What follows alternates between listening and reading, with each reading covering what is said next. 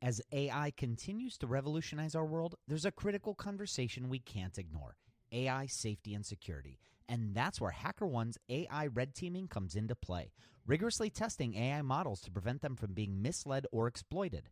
HackerOne employs over 2 million ethical hackers, and 750 of them specialize in prompt hacking and other AI security and testing. So HackerOne isn't just theorizing, they're actively safeguarding AI's future. Just recently, a team unearthed over 100 vulnerabilities in just 2 weeks. So whether you're at the helm of a startup or steering product innovation at a large company, it's time to prioritize AI security. Visit hackerone.com/AI for more. Again, hackerone.com/AI. This episode is sponsored by porkbun.com. Porkbun is a refreshingly different domain name registrar that's different from the other ones like GoDaddy or Namecheap. They've got low prices on hundreds of different domain extensions. They've got everything from .com domains to really cool ones like .pro, .dev, .xyz. Every domain name at Porkbun comes with tons of freebies too, like SSL certificate, Whois privacy, DNS, URL forwarding, and hosting trials. Because why pay for things that should be free, right? All these incredible features and tools are backed by incredible support, 365 days a year, and more 5-star reviews on Trustpilot from real customers than anyone else. Look, you can get $1 off your next domain name from Porkbun and see why they're the best domain name registrar around by using our code. Just go to porkbun.com/rocketshipfm24. That's porkbun, porkbun.com/rocketshipfm24. You'll save $1 on your next domain. This episode is brought to you by Gigantic. At Gigantic, you can level up your product skills through live small group cohort-based trainings. We're incredibly excited to welcome you to our next cohort of our product strategy training kicking off in January of 2024. This course will take you through the frameworks that product leaders use at companies like eBay, DoorDash, Groupon, Rent the Runway in order to scale their teams. It's taught by Ben Foster, a friend of this podcast, who is the former chief product officer at Whoop. So come join us. Go to gigantic.is. That's gigantic.is. And save your seat for our January cohort. Your potential is gigantic, and we're here to help you reach it. Go to gigantic.is to reserve your seat today. You know, we see this over and over again. It's the best companies who succeed, not the first to market. So people think you got to be first to market. I see over and over again that that's not necessarily the case. A perfect example of that in terms of industries is the email software business. You know, it started out, there were literally hundreds of companies pouring in to get into the email software business. And of course, you only really know about 5 or 10. There's iContact, there's MailChimp, there's Constant Contact, and a few others. But when that industry first got started, there were literally hundreds, if not thousands, of companies kind of getting into that. And whoever could execute the best, whoever the people, did things quote unquote right, those were the survivors. And that's what we're going to talk about today. How do you build a surviving company? How do you win at this SaaS game? All coming right up. Welcome to Rocketship.fm, the podcast where we explore startups from funding to growth, from culture to sales, and everything in between. I'm Michael Sacca. I'm Mike Belsito. And I'm Joelle Goldman. So welcome to the 4th episode of our SaaS series. We are going to be diving into the important factors to growing your SaaS company. The main thing we're going to focus on really is going to be the people and the culture. So if you haven't heard the rest of the SaaS series, go back, listen to episode 1. We dive into the history of SaaS. We've also covered pricing and the essential metrics you need to know. So go back, check those out, or just keep listening. When we talked to Bobby Martin, he laid out the 4 stages that he sees of SaaS growth. The first stage is tinkering, which is before you quit your day job, you are messing around with your idea. And through my research and studies, I found that on average, people spend 9 months tinkering. The next stage are the blade years, which is when the most important work is done. The blade years is when revenue is low and growth is also low.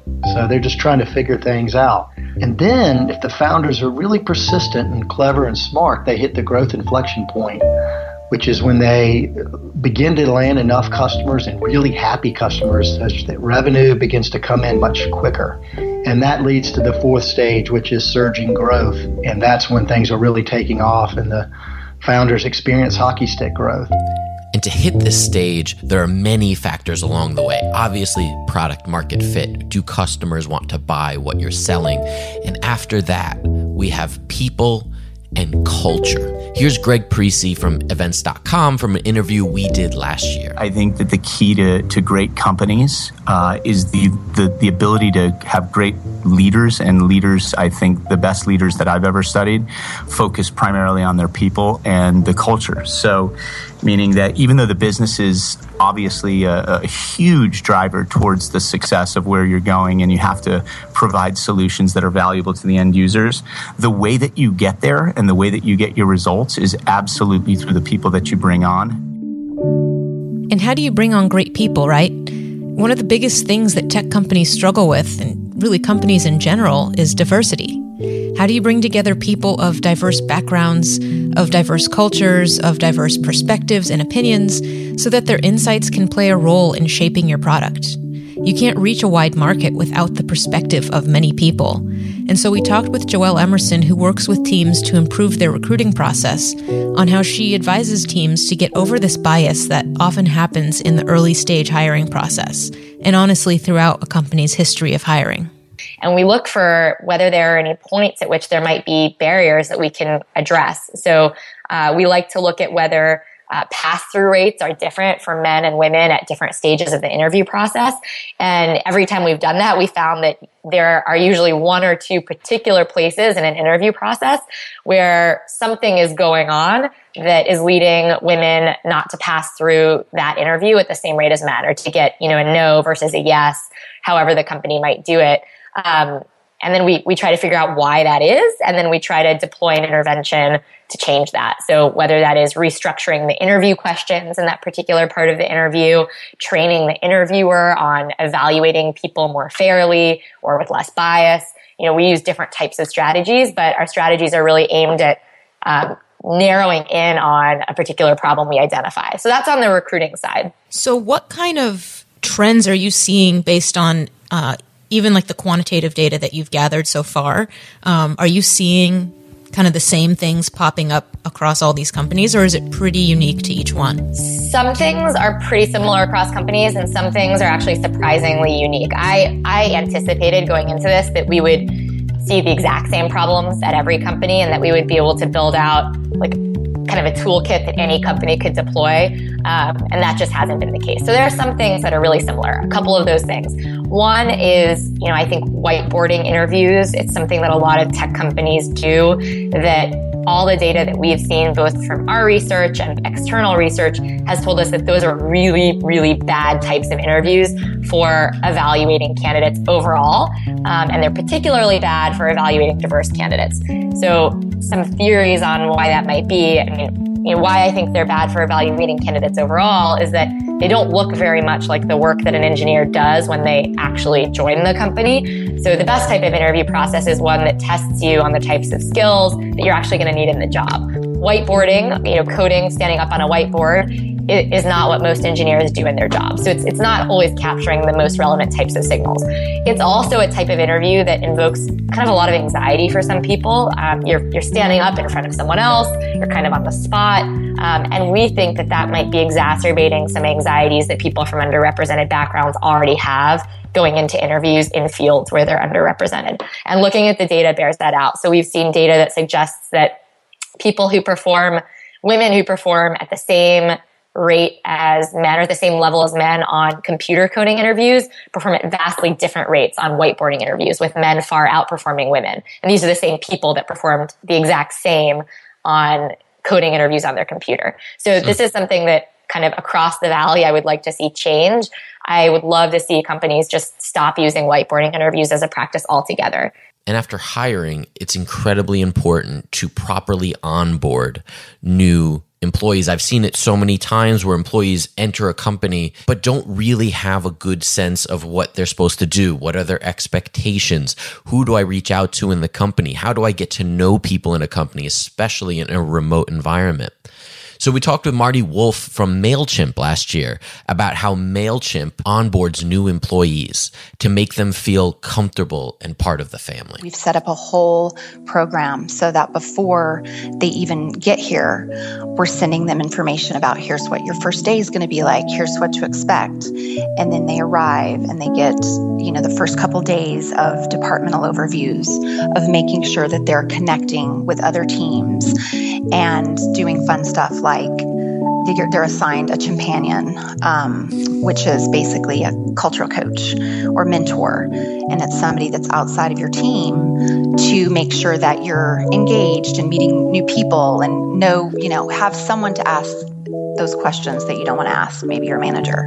And in that same conversation with Joelle Emerson last year, we also talked about what companies can do internally to improve their internal process to help retain good employees and give them the proper feedback for success. Then if you look at what's going on internally in companies, one thing that we're working with some clients on is how do you build a better performance review process that ensures that managers are writing unbiased reviews that are really going to give everyone kind of the best feedback that they can get and also propel their career in sort of an equal way across the team. So, there are lots of types of bias that can come into play in performance reviews, and not just bias about people, not just stuff like gender or race, but stuff like recency bias. So, how do managers make sure that they're not overweighting someone who's done a huge project in the month before the performance review versus someone who did a ton of work 6 months ago that the manager just might not be remembering about. So kind of building out processes that make sure that all of these areas where we make decisions about people are as unbiased as possible. So in order to inspire people to do great things and enable them to do great things, one of the most important things that leadership has to do is inspire the company. They have to believe in the vision and why they're there and the mission that we all hold so dear to our hearts here. We're going to dive into more about the vision right after this word from our sponsor. That we're very vision focused as opposed to customer request focused. We're very much that on kind of more that, some people build what they want to build and some people build what their customers want them to build. And we build what we want to build. And we don't have, we're not feature driven. We almost never add new features. We just improve what we have. So that was Laura Roeder from Edgar from an interview that we did just a couple weeks ago. The vision is probably the hardest part to get right.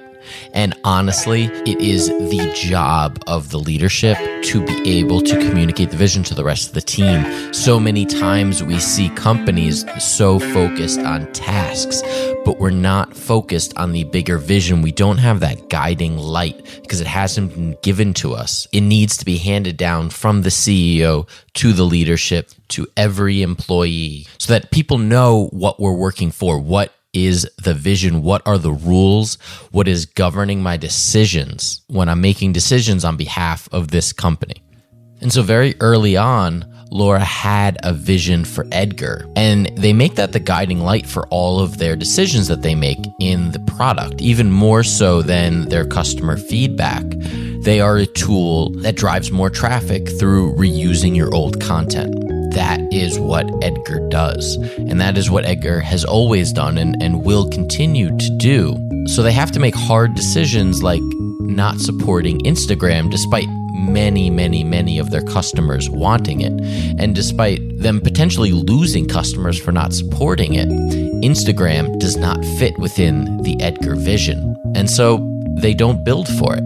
And because Laura has laid out the vision for her team, and she constantly reiterates it, her team can be the ones that also uphold the vision. It doesn't always have to be Laura making every decision. She has now empowered her team to make decisions that are in line with the company vision? One that we get asked for the most is Instagram. So Instagram, obviously, really, really popular network. It's growing all the time. What a lot of people don't realize about Instagram is you can't automate posting there. So the tools that do post to Instagram, you actually have to go into your phone, like not even your software, but your phone, and hit a button when you want the post to go live. The tools kind of help, queue it up and remind you. So they're helpful, but they're not automating posting to Instagram. There are a few that do, but they break the terms and they usually get shut down pretty quickly. So I'm kind of not going to consider those. So it just is fundamentally different for a lot of reasons for the value we offer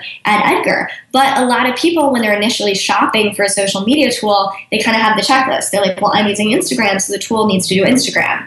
And so they're missing our tool. But my hope is long-term, a lot of people will choose a tool that does Instagram, but then they won't have a good experience on that tool. I mean, not that I hope that they have a bad experience, but I'm saying my hope is that they'll see that, they'll have that experience and be like, oh, maybe actually Instagram I'm just going to do natively, or I can just have sort of a more realistic expectation of what a tool does with Instagram. Maybe actually it does make sense for me to revisit Edgar for my other social needs. And we do see that happening. But it's hard when so many customers are like, why don't you just add in Instagram? It can be hard to say no. So while they may have to say no to some customers, the customers that they do have, they know they're there because of their vision. She's empowered her team to make decisions that are important to what they're doing, as long as it's in line with the company vision. And they have just hit 3 million ARR as a bootstrapped company. That means no investors. So there's something that's working there, right?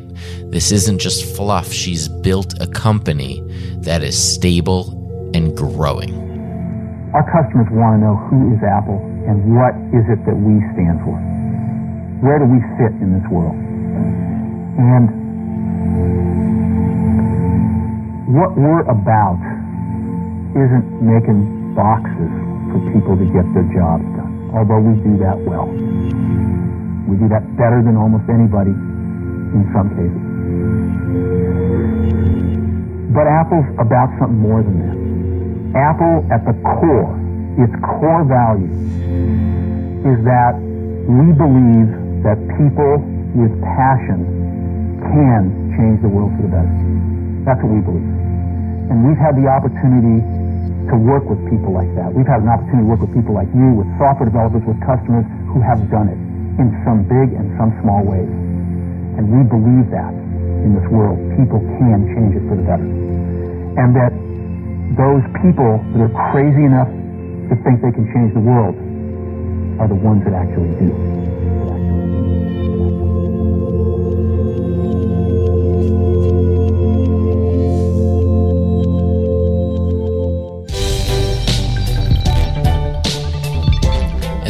Concludes the 4th episode of our SaaS series. There is one more episode left coming out next Wednesday. Will be the 5th and final episode of this SaaS series. I really hope you have enjoyed it so far. Huge thanks to our sponsor, Chargebee. Chargebee is the easiest way to set up your subscription billing. Set up your subscription billing the way that Soylent sets up their subscription billing. It's easy. It'll grow with you. You never have to worry about building this all yourself. Just integrate with Chargebee and forget about it. Move on to building your business. Go to chargebee.com/rocketship and get started today for free. So coming up, we have another great SaaS interview on Sunday. So subscribe so you don't miss that. Please leave us a review if you get a chance to, wherever you listen to your podcast. It helps get this show further and to reach more people that need to hear about how to grow their own business. If you'd like to follow us on Twitter, we're RocketShipFM. I am Michael Sacca. You can follow Mike Belcedo at Belcedo and Joelle at Joelle Goldman. All right, we'll see you back here very, very soon.